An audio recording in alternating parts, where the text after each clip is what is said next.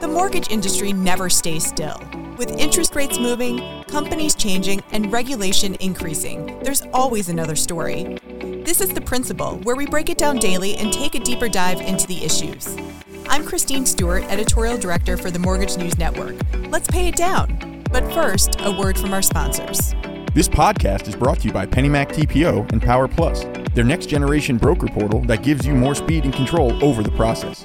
You can now disclose, lock, and manage your loan seamlessly from start to finish, all in one place. It's another reason why greatness lives here. PennyMac TPO is a division of PennyMac Loan Services, LLC, Equal Housing Lender, NMLS ID number 35953, licensed by the Department of Business Oversight under the California Residential Mortgage Lending Act. Conditions and restrictions may apply.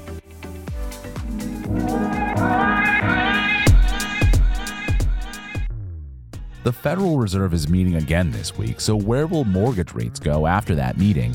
And what do we think will happen with home sales over the next few months? Welcome to The Principal. I'm Mike Savino, head of multimedia for the Mortgage News Network. Today, I'm joined by Eric Fox. He's chief economist at Veros. Eric, thanks for joining me. Nice to be here today. So I guess, before we get started, the Fed, they're now armed with some updated economic data with CPI and with GDP coming out. We're doing this interview on Thursday. What do we expect the Fed to do next week at their meeting?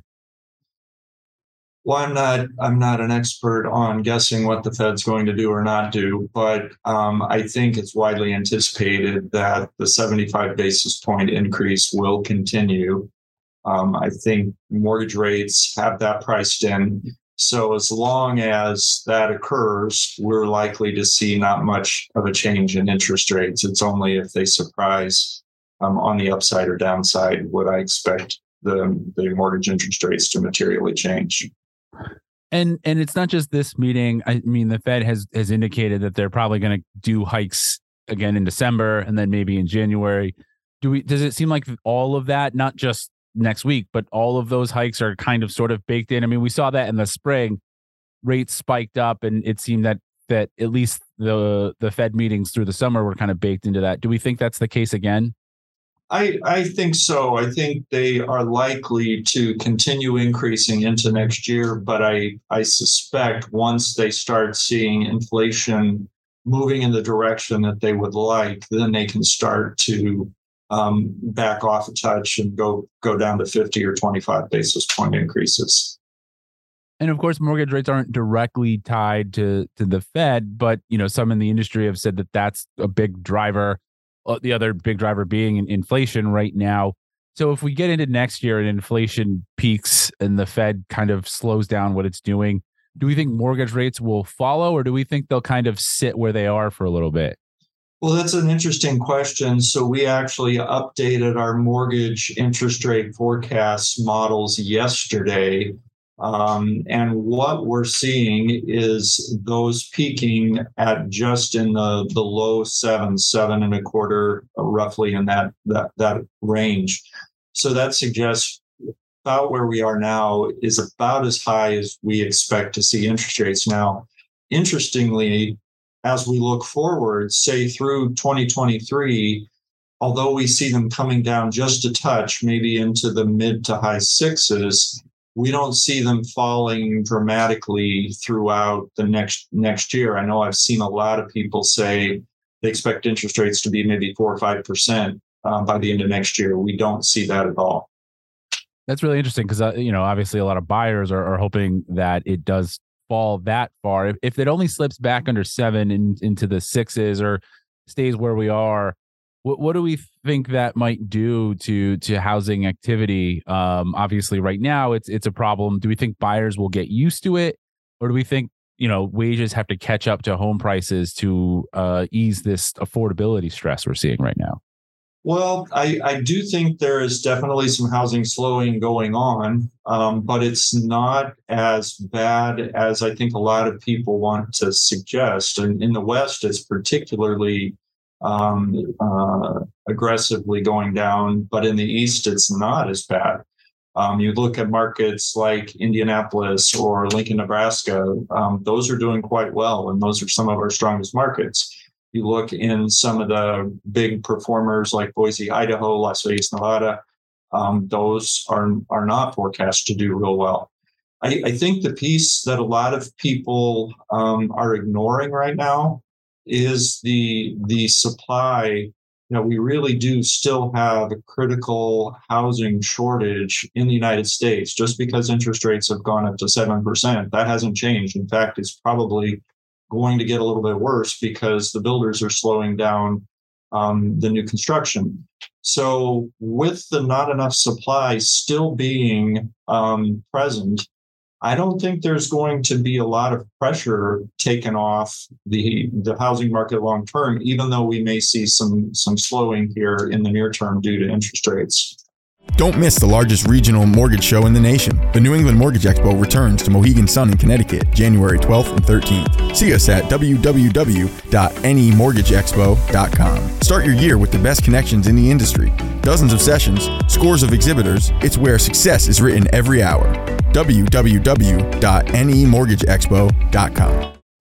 And that's really interesting. I think consumers, shoppers, they are always like, well, it goes up and down. That doesn't really happen with home prices, right? Especially, this lack of supply has been going on for a while. This isn't a market like '08 or is built up with specs and homes that didn't have buyers. The demand is really tight right now.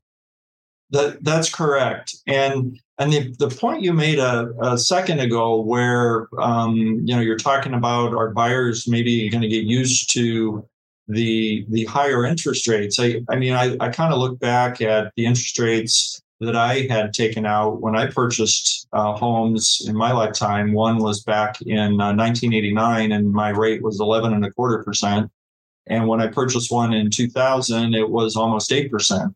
And back in those days, everybody was looking at the adjustable rate mortgages as just kind of the go-to when you would get a new house. And then you would eventually get over to some fixed rate when they went down a little bit. So I think we're going to start seeing a lot more products like that. I know I've started to see like some 5-year ARMs that are in the 5.5% range.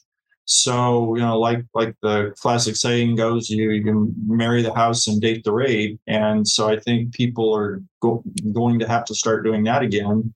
Once those programs become more prevalent, I think maybe people will get more used to that. We've had over a decade of really low rates. So maybe we're getting back to normal in terms of that. Yeah. And talking to a lot of people who are suggesting buy downs as well to ease, it sounds like basically, it was easy for a while, and now we have to get creative again to help people get into homes the way maybe prior generations did. That's correct. I also feel that inflation has peaked. We were 9% back in June. We've softened slightly. Some may argue really hasn't come down much at all. We're at 8.2. In September.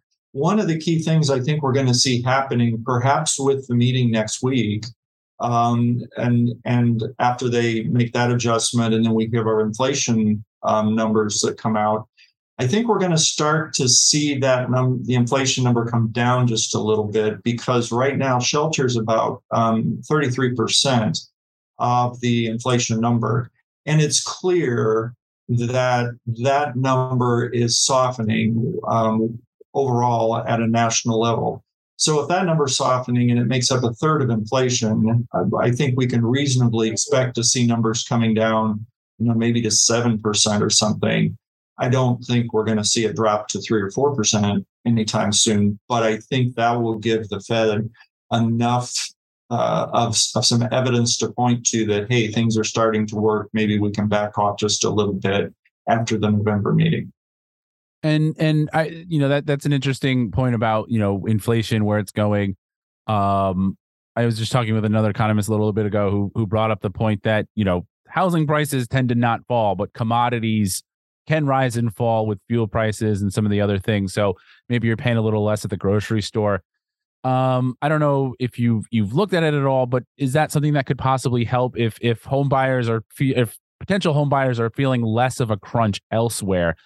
Do we think they might be more inclined to say, this is maybe a little bit more than I wanted to pay, but I get a rate buy down, grocery prices are coming down, I can grow into this mortgage the way past generations did. I do think that, and that may start to happen. I think what we're seeing now is a lot of people have said, we really want to move, we really want to buy the house, but we're just going to sit on the sidelines a little bit until we see what happens. There's a shortage in supply, but once I think people start to recognize, hey, we need the house, we need to go, they're going to start accepting maybe the new normal, and then we'll start to see a creep up in demand.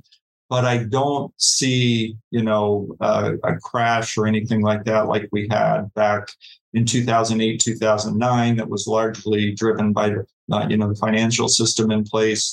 Those are much stronger now. The credit of borrowers is much stronger now due to things like Dodd-Frank, and so I think we're in a pretty good place. That isn't going to cause the system to implode like it did last time. And the other thing I wanted to ask you about is, on the technology, on the data side. I mean, you just brought up the mortgage rate forecasting that you do, and I know you guys deal with tech as well.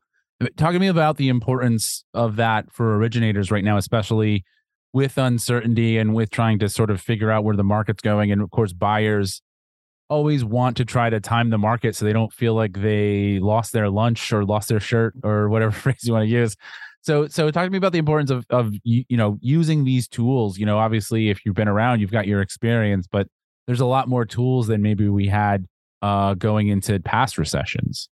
Well, I think right now the models we have are even stronger. With the automated valuation models are even stronger because we have so many more sources of data than we did a decade and a half ago. So those are very accurate predictions of house prices. And also the models themselves that we use to forecast prices are not simply an interest rate based model. That's one of the many, many factors. We look at supply of homes. We look at how stretched a borrower is when they are originating a loan. For example, the percentage of adjustable rate mortgages that are taken out. We look at unemployment rates. We look at inflation. We look at past house price changes in similar conditions and how those are impacted. And we don't just look at a nationwide forecast. We look down to the zip code level and we look at condos versus single family. So all those have an impact on how house prices are going to change. And, yes, we definitely see slowing. Our forecast reflects that, but we don't see a cataclysmic cliff that we're coming up to that we're going to fall off. And it really is, differences in markets. There are some markets, yes, that we probably will see some extreme softening. And other markets are probably going to be just fine. And is this the difference in markets? Are we seeing a shift right now? I mean, obviously, when the pandemic first came along, people had remote working. They were moving to California, Florida, a lot of places with warm weather, which is of course going to drive up home prices there. Are we seeing a shift where people are moving to more affordable places, or is this more they just rose at an unsustainable level and they're coming back to normal and the rest of the country is kind of chugging along and we're just noticing it more now? I would say more of the latter. They're chugging along and doing just fine. An increase from 3.5% to 7% in mortgage interest rates when the median house price in the market's $250,000 doesn't have as large of an impact to somebody on their mortgage payment as if the median house price is $1 million. So there's a bit of that. I think the increases in some of the hottest markets over the past 2 or 3 years, that was just unsustainable. And the way housing always tends to do, it kind of overshoots and then we kind of overcorrect and then it kind of evens out. So I think a little bit of that is what's going on. But if we look at some of our forecast strongest performing markets over the next 12 months, it's places like Lincoln, Nebraska, Omaha, Nebraska, Indianapolis, Indiana, Wichita, Kansas, places that are smaller markets in terms of price, They have good, strong demand. They have a lot of people that want to live there due to the prices. And so they're just chugging along, doing great. Eric, thanks so much for the insight. All right. Thank you, Mike. We'll be right back with the rest of your headlines. This podcast was brought to you by PennyMac TPO and Power Plus, their next generation broker portal. Visit tpo.pennymac.com to sign up. PennyMac TPO is a division of PennyMac Loan Services, LLC, Equal Housing Lender, NMLS ID number 35953, licensed by the Department of Business Oversight under the California Residential Mortgage Lending Act. Conditions and restrictions may apply. Here's the rest of your headlines for today, October 31st. Pending home sales continue to tumble this month, going down 10% from the prior month. According to the National Association of Realtors, this is the fourth straight month pending home sales have dropped, and the dip impacted all four regions. So it's no surprise homes are staying on the market longer before getting a sale. Zillow says the typical home was on the market for a median of 54 days before a sale in mid-October. That's up 45% from this time last year. This has been The Principal, a Mortgage News Network podcast. All podcasts are produced by T.G. Kutamperor, Matthew Mullins, and Sarah Woloch. Mike Savino is head of multimedia, and Christine Stewart is editorial director. The opening theme was Status by Jamie Bathgate, and the music you hear now is Glossy by Skygaze. You can find episodes of The Principal at www.mortgagenewsnetwork.com, or you can subscribe wherever you get your podcasts. Be sure to rate and review so that others can find us. Thanks for listening.